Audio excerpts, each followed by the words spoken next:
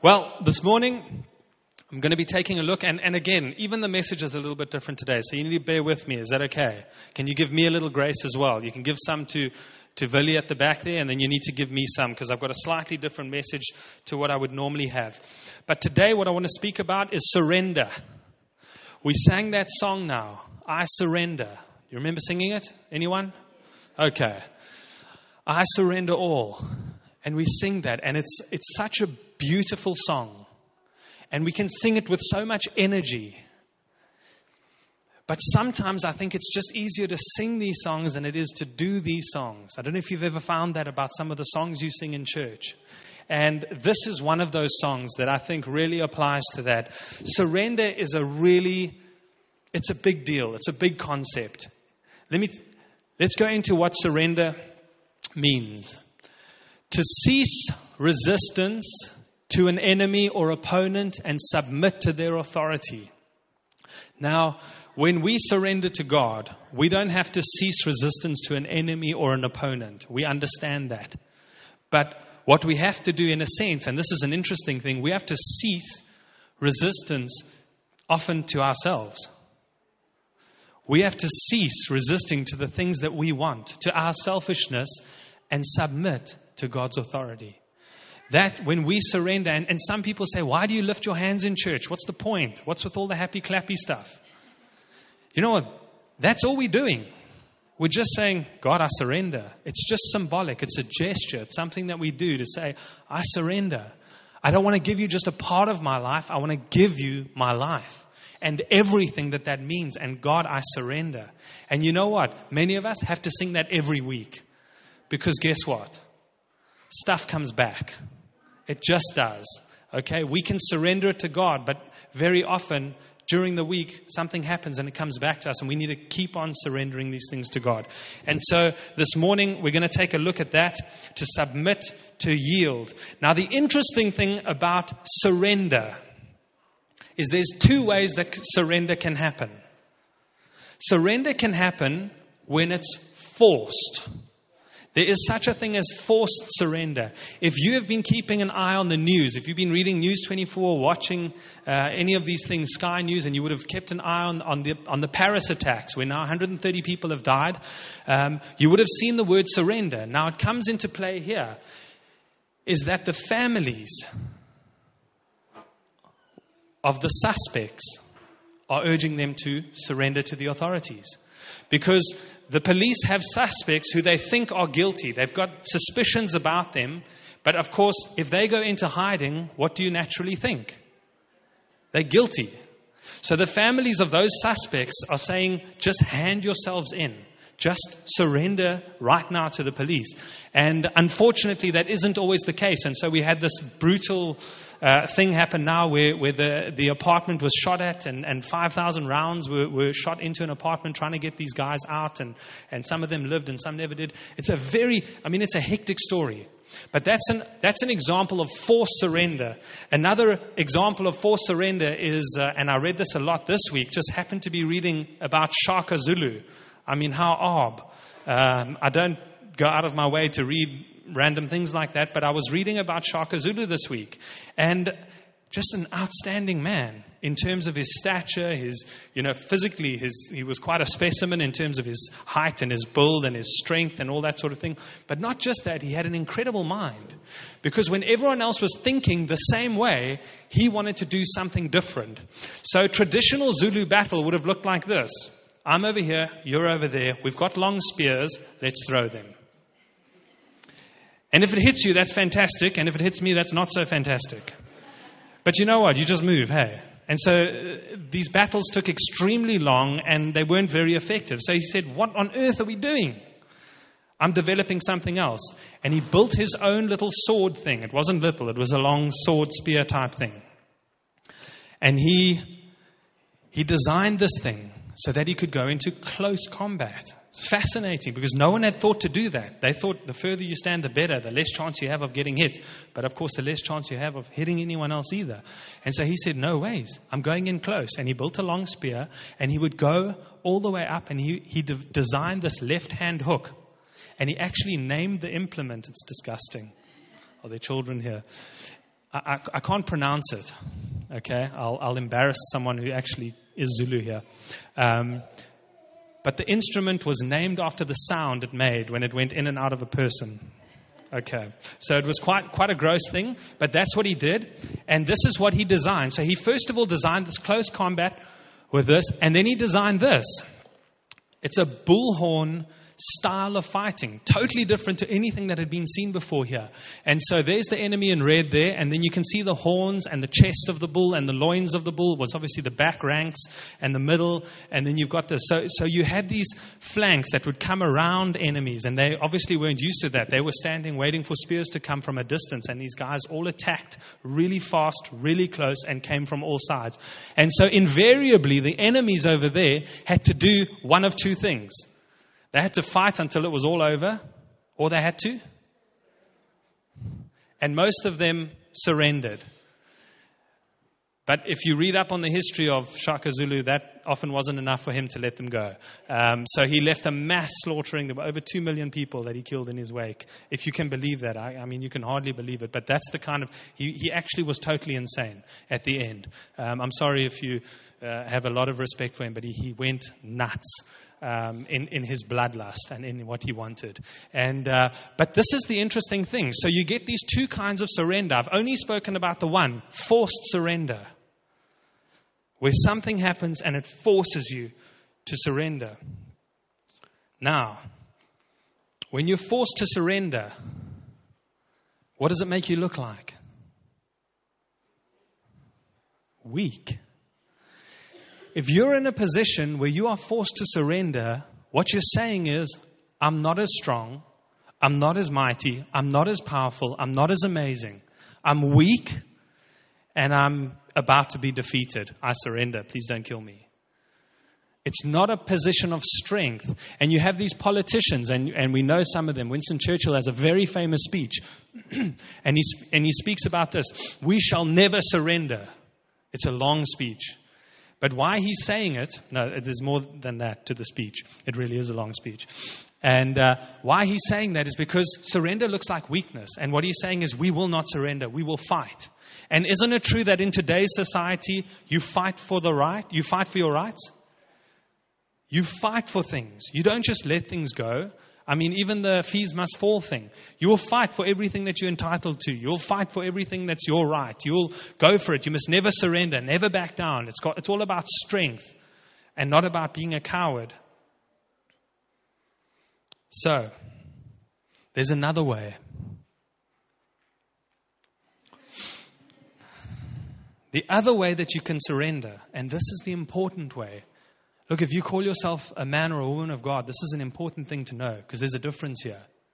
You can be forced to your knees in circumstances, but when it comes to God, He doesn't operate that way. Sometimes it would be great if He did, if He just said, hey man, here's the situation, sort yourself out now. Yes, okay, and you did it. It doesn't work like that. God's an absolute gentleman. He doesn't go where He's not invited. And so, the other way that you can surrender is voluntarily. To voluntarily surrender, to hand yourself over, to submit yourself to another authority before it's forced on you. And here's the thing, surrendering voluntarily shows completely the opposite character as when you are forced to surrender, because that shows cowardice. Now, when you surrender voluntarily, it shows strength. That's the interesting thing. And people don't make that connection. But William Booth, the pioneer of the Salvation Army, him and his wife, said this: the greatness of a man's power is in the measure of his surrender. Now, we know who he was talking about. He was saying the greatness of a man's power depends on how much he can surrender to God. And do you know that it's possible to surrender bits and pieces of yourself to God. Even if you've been walking with God for years and years and years and years, do you know that it's possible to keep things back from Him? To give Him some of you, but not all of you. It's possible not to surrender your whole life to God. Now,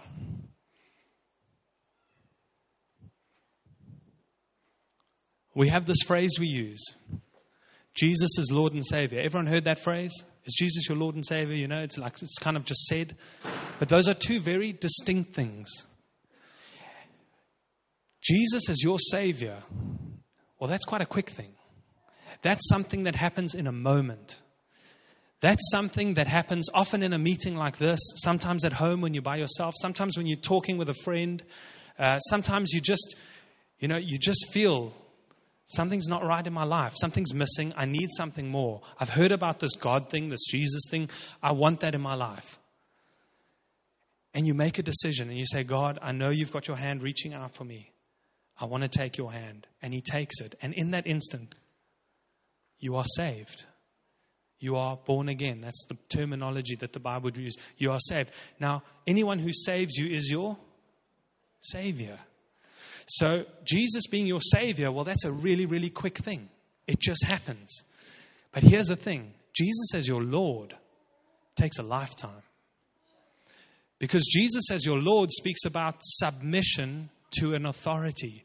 It speaks about handing every part of your life to Jesus. And that's not always an easy thing to do. So people say, well, I put up my hand. I accepted Jesus as my Savior. Well, that's great. But there's more to it than that. Your life could be more, it could be richer. It could be more fulfilling. It could be more incredible. It could actually go in the direction God wants it to go if you just follow up your decision to make Jesus the Lord, the Savior of your life, and make Him the Lord of your life as well. But it takes steady progress. It's an important thing. And it's a difference which I think is worth thinking about. See, the biggest decision that you can make in your life, literally, the biggest decision you can make while you are on this planet for 80 or 90 years, is not who you're going to marry. The biggest decision you can make is not what car you're going to drive. The biggest decision you can make is not what am I going to study so that I'm set up for the future. The biggest decision you're going to make on this planet is who is going to be your Savior. That's it. That is the single biggest decision. And it's a decision we all have to make. But the second biggest decision that you make is, are you prepared to allow Jesus to be Lord in your life? And that decision takes a lot of work, takes a lot of effort. Who will you allow to lead you as you plan your future? The second decision determines the course that your life takes. Because here's the reality. It's possible to have Jesus as your Savior and to never make Him the Lord of your life. Do you know that? It's a sad reality, but it's true. And many of us know people, and they would say that they're Christian. But when you look at their lives, you go, they don't seem to add up. Well, those are people who have never taken that second decision and said, God, be Lord of my life. In every area of my life, I want you to be Lord. I want to do what you want me to do in those areas. If you decide to run your own life and call all the shots, your life is going to take a completely different course compared to the one it would take if you would surrender or turn your entire life over for God to handle. So like I said, accepting Jesus as your Savior only takes one precious moment, but making Him your Lord takes a lifetime. I want to read a verse here, a couple of verses that Jesus said. He said this. It's in Luke 9, verse 23. Then Jesus said to the crowd, if any of you wants to be my follower, you must do two things. Turn from your selfish ways and take up your cross daily and follow me. If you try to hang onto your life, you will lose it. But if you give up your life for my sake, you will save it. And what do you benefit if you gain the whole world, but are yourself lost or destroyed? I was at the memorial service for Nancy Charlton yesterday. And at funerals, I'm always reminded of something. Excuse me. I'm always reminded how quick life is. Now, her life wasn't quick by human standards. She was 95. But even so, at the same time, there was a funeral happening in George of a 21, a 20, and a 22-year-old boys that were in a car accident. Life is so short. Even 95 years may sound like a long time. It's not long. It's a blink of an eye. It's a breath. It's quick. But people want to hang on to do their own thing in the departments of their life. I don't want God to deal with this thing in my life. I want to hold on to it. But you're looking at your life, 95 years versus eternity. And you say, I want this thing for these years. I'm going to hang on to this thing. I'm not going to surrender this thing to God. I want to hang on to it. But life is fleeting. And God has a purpose and a destiny for us that goes, that infiltrates every sphere of our 80 or 90 years on this planet. So the difficult thing about surrender is this. It's counterintuitive. It's not normal. Surrender is weakness. And so to do it is not something that people want to do. It's not the first or the easiest option. Especially, like I said, because the world tells us that it means you're weak and you can't handle things. But here's the fact of the matter is if you want to follow Christ, sooner or later you need to get to a point where you can admit that you actually are weak. That I'm weak. That I can't handle things. That I can't sort everything out in my life all at once. I can't make it all better. I can't fix it all. I am weak. And so that's why this internal surrender is so different to what the world says about surrender. To me, this is such a great picture. They show you this at beaches. You know, if you raise near the beach, you see these kind of signs around. And they tell you in a riptide, there's probably about 30 people who drown each festive season around our country from riptides. And the reason is because people swim against it towards the shore. So they feel themselves being swept out and they don't know what to do. So they fight to get back to shore, but the current's always too strong. And so they fight for 10 minutes until they got no energy. And then the current takes them out. And then they want to swim back in, but they can't. There's nothing left to swim with. And they drown, which is horrific. But that's what happens. And so what they say is you actually need to go with the current. I know that sounds, like if you were in that sort of situation and there was sand everywhere and water everywhere, it's an easier thing to say than to do. But if that is the situation, and maybe I'll save your life just saying this now in your festive season, okay, pay attention now. If you're going to swim in the beach, pay attention. If there is a riptide, they say, let it take you out. Because it's not going to take you out into the distant sea. It's going to take you out just beyond the breakers. And there will be a couple of places where you can hopefully save your energy and come back into shore. But the thing is, and the reason why I show you this is because I see surrender like this as well. I see that people just want to fight against what God's saying. And God's saying, you need to sort this out in your life. There's this thing, you and me, we're okay, but there's this thing that's over here, this relationship, or this attitude, or this way of thinking, that just isn't okay. And you fight against it the whole time. And what I'm saying is allow God's Spirit to lead you, to almost float you out so that you can come back in safer and stronger. Does that make sense? It's so important because it's counterintuitive, this thing of surrender. It's not the normal or the natural response. Just like allowing a tide to take you out. That is not a natural thing to do. But that's what you need to do if you're going to survive. And when God speaks to us, and this is the beautiful thing about God, He's so gentle, but He's really specific. And so when there's stuff in your life that He's addressing, that's when you go and you say, okay, this is what you want to deal with, this is what I'll deal with. And then you come back and you are stronger for having dealt with it. So this now is why I said this is a bit of a different service, because now I'm going to get extremely practical. My aim is not to make anyone awkward or embarrassed. That is not the point at all. But for me, a message is pointless unless there's an opportunity to do something, to respond, to make it yours, to stand on it in some way. Otherwise, it's just information. My feeling is this. Many of us have got things. We've got compartments. I don't know if you're like me. I compartmentalize my life, and I've got my home life and my kids and my wife and my work and my sport and my da-da. That's just the way that I work. And there'll be compartments of my life which are going great. And there'll be compartments that I'll just hope no one ever asks me about. Please, Lord, if someone says, hey, can we do coffee? And I don't know, and I'm like, well, what have I done? What is it? Did they know anything? Is there anything that I should have done? That sort of thing. And I'm not sure. But there's compartments. Many of us have them. And they're things you just really don't want other people to see. But you need God to see them. That's what I'm saying to you this morning. This isn't about exposing dirty laundry or anything like that.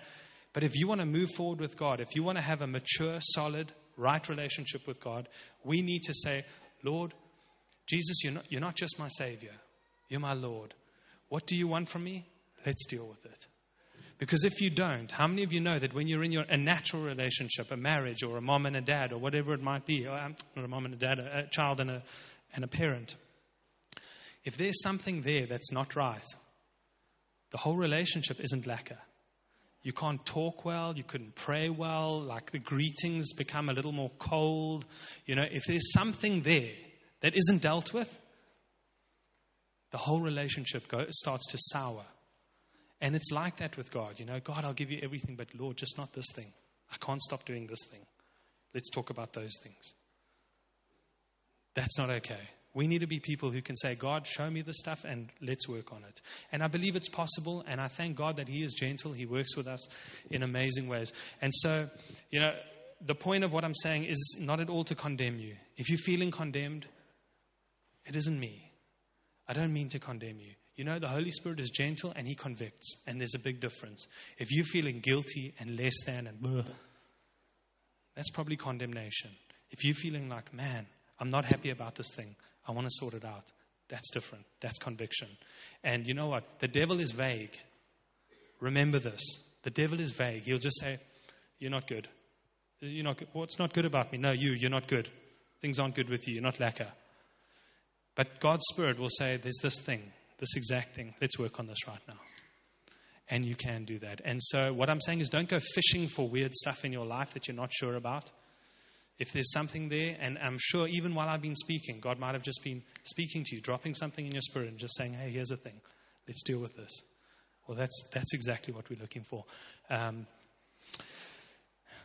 What kind of things? I'm going to close with this. We sang about this, your plans and your dreams. This maybe is especially true for people who are in school right now, but I don't think exclusively. See, I think you can be 40 or 50 years old and you can say, God, is there something you want me to be doing? And sometimes there will be. There will be something that you can step into that you haven't yet stepped into, that you've put off for the past 5, 10, 15, 20 years, and you can now step into. We've got to surrender our plans and our dreams. I really had to learn this lesson when I was newly saved. And I didn't know what to study. I took a year off after school and I was waitering like a pro. And then I needed to make a decision because my parents were like, 1 year, now you've got to study. So I had to make a choice. I had a couple of options. And I remember sitting in the car with Sarah and we were talking through, and I was saying, these are my options. I don't know which one to do. I'm not quite sure. What if I do this and it's the wrong thing and we wasted money and blah, blah, blah. And she said this amazing question. She said, well, have you prayed about it? I said, no. I'm busy making plans. I don't need to pray about it. And it hit me so clearly. I thought, I actually haven't prayed about this. I've never taken my plans for my future and said, God, do you want a hand in this? Or do you just want me to make up my mind here? And you know what? I really believe God led me in that circumstance to go into the line that I went into, which was all sorts of things, psychology and theology and teaching and stuff like that. And I believe it was a helpful thing. I'm not sure that I would have made that decision had I not surrendered that thing to God. And maybe you need to do that as well. Your plans and your dreams. Fears. Maybe you need to surrender fears. Fears of failing, of not being accepted by people. Fears of not being good enough for the job you've been set out to do. Fear that you'll never find a job. Fear that you'll never find a partner to share your life with. Those are fears that you can submit. You can surrender those things to God and say, God, I know that you know what's best for me. I don't need to stress about this. I don't need to worry about it. God, you take it. I want to leave it at your feet. False teaching.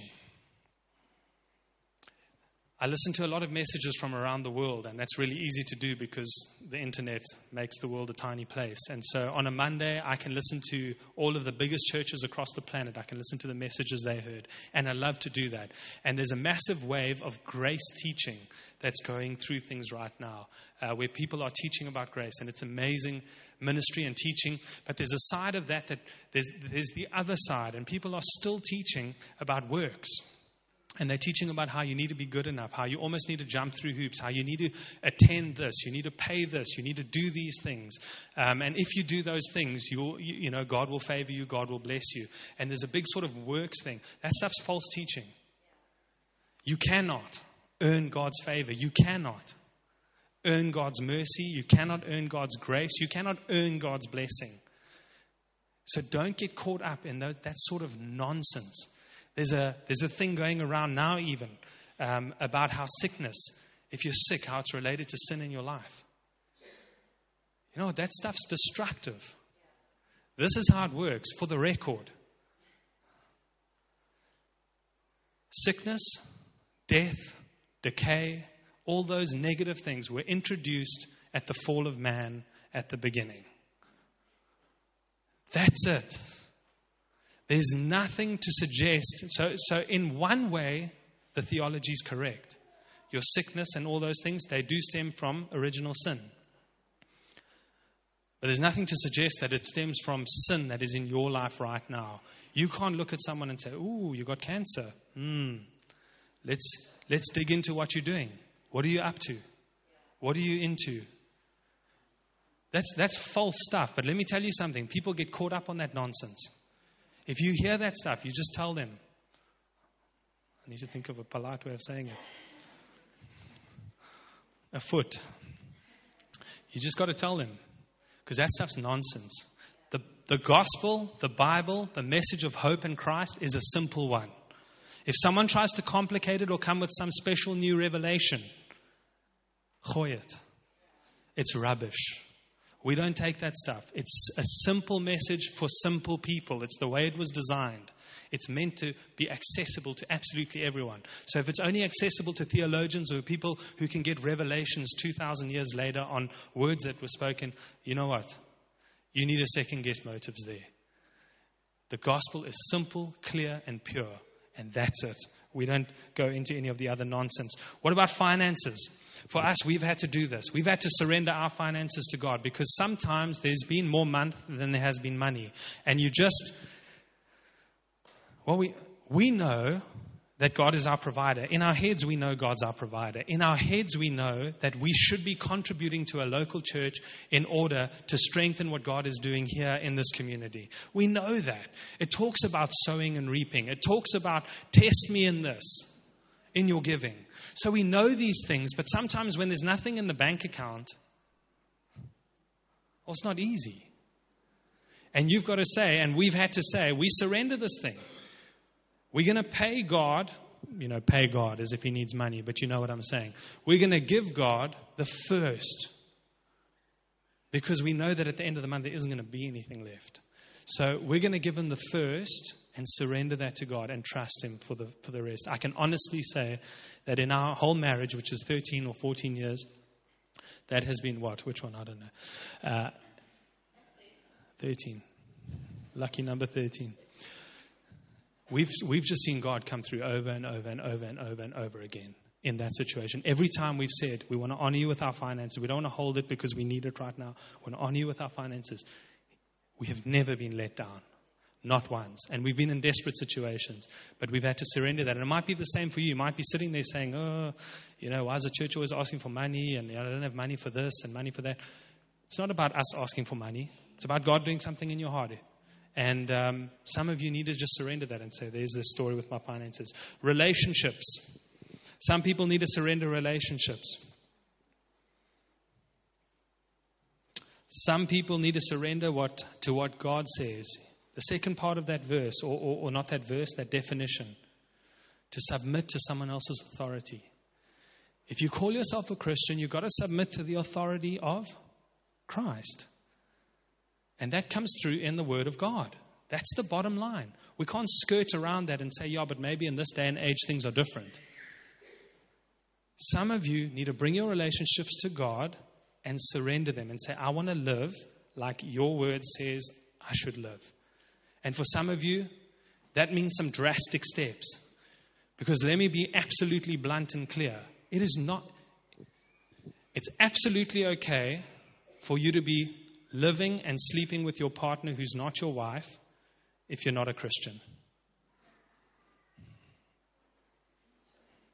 Because your standard is different. You've got a different authority. If you are a Christian, your authority is the Word of God. What does the Word of God say about being with your partner who's not married to you? It's not black. It's not gray. Sometimes I wish it was. It'd be easy to preach and just say it's gray. It's not. That's what the Word of God says about it. So some people need to just take their relationships and just surrender those things and say, God, I want to submit this to your authority. It's going to be tough. It's going to be difficult, but that's what I want to do. I want to live my life submitted to your authority. That's important. Some people who are married and messing around with someone that isn't your partner. The Bible has a very clear standard on adultery. And it's not always sleeping with a partner. See, Jesus rose the standard. If you even look at a woman lustfully, now flip, that's probably every single guy in this building. Let's be honest. It just is. But we try not to. Hey, that's the thing. We submit those things to God. We cut them off. We keep going. We can't live in the guilt of those things. But the bottom line is, maybe that's the way that men are built. But who knows? But here's the thing we do. We don't accept that as okay. We say, if this is the story, and it is difficult, I've got to take up my cross. How often? Daily. Man, I wish I could just surrender this thing to God and let it be. It doesn't work like that. We surrender it daily to God. God, again, here I am. I want to surrender this thing. I want to surrender my thought life. I want to surrender the way that I'm thinking. So there's people out there and you're married, but you're messing around. That's not okay. It's not okay if your authority and your standard is the Word of God. If it's not, it's okay. Is this harsh? Feels harsh. I don't mean to be harsh. I don't think this stuff gets said enough. There are times in my life where I wish I heard this stuff. And I didn't. Because this is the kind of thing people just want to say, no, it's probably just me. No one else is dealing with this stuff. I'll sort it out on my own in the quietness of my own space. And when I've sorted it out, then I'll come. It doesn't help. What I'm saying is, God wants your whole life. Surrender it wholly to Him. Because addiction is another one of those things. We've got a brand new casino in town. So I'm sure we're going to have a couple of addictions coming from that. That stuff's not healthy. It's not healthy. Pornography. It's not healthy. It's not healthy for anyone. It's not just unhealthy for married people. It's unhealthy for unmarried people. It's unhealthy for single people. It's unhealthy for 13-year-olds. Because guess what it does? It sets your wife up for failure. It does. Because let's be honest, no one can live up to stuff that's photoshopped and whatever. And so she's never going to be able to. And it's the same the other way around. He's never going to be able to live up to the stuff. And so it destroys your marriage before your marriage even starts. And if you're in a marriage It decays your marriage unless it's out there, surrendered, and being dealt with. And that is possible. But I can't believe it, eh? I mean, I can believe it. How accessible the stuff is. It used to be in my day, back in my day, when I was younger. You used to have to scratch through bins and find old man's magazines. I'm not trying to say the words because there's kids here. But it used to be hard to come by. You had to really search for it. You know what I mean? You had to get an older person to go into a shop and buy you something. Apparently. Nowadays, 2 clicks. Done. Sorted. And it's just devastating to relationships. Okay. Can I move on? Let's deal with this. The time now is a good time. Don't look at your watches. I want to do something now. I'm going to ask you to stand with me. And I apologize if you knew, again, this isn't to make you feel uncomfortable, but I trust that God can minister to you this morning as well. I really do trust that. I want to play a song now. This song is a song about surrender. So it's obviously in line with what I've been saying this morning. But don't see today's message as a message of information. Don't go there and say, he mentioned pornography in his thing. That's not the point. I'm not trying to get anyone's attention by the words I use. Here's the reality. God can meet you in your space right now, and He can deal with the compartments of your life that you've kept hidden from Him. He can do that. And what I like about being in a Pentecostal church like this is that we can take a few minutes to allow God's Spirit to speak to us personally, which you may not get at a more traditional church. I'm not dissing a traditional church. That's just the way that the liturgy is. That's the way the order of service goes. It doesn't allow for this, but in our structure, we can allow for this. And we believe God deals directly with people. He doesn't have to work through me to get to you. He can just work straight with you. And that's awesome. That frees me up quite a lot. So we're going to trust that He does that. So we're going to play this song. And again, it's not about condemnation, not about feeling guilty. But if there's stuff in your life and you just want God to help you, the song is probably 4.5 minutes long. So if you can deal with that, then that's what we're going to do. We're just going to go through that. And you're just going to say, God, is there something? There's nothing? Perfect. Let me worship you. Or God, there is something. Show me what it is and tell me how to deal with this thing. Does that make sense? Cool. That's what we're going to do. So we're going to just play the song. Thanks, Willie. Oh, do I have to do it, or do you?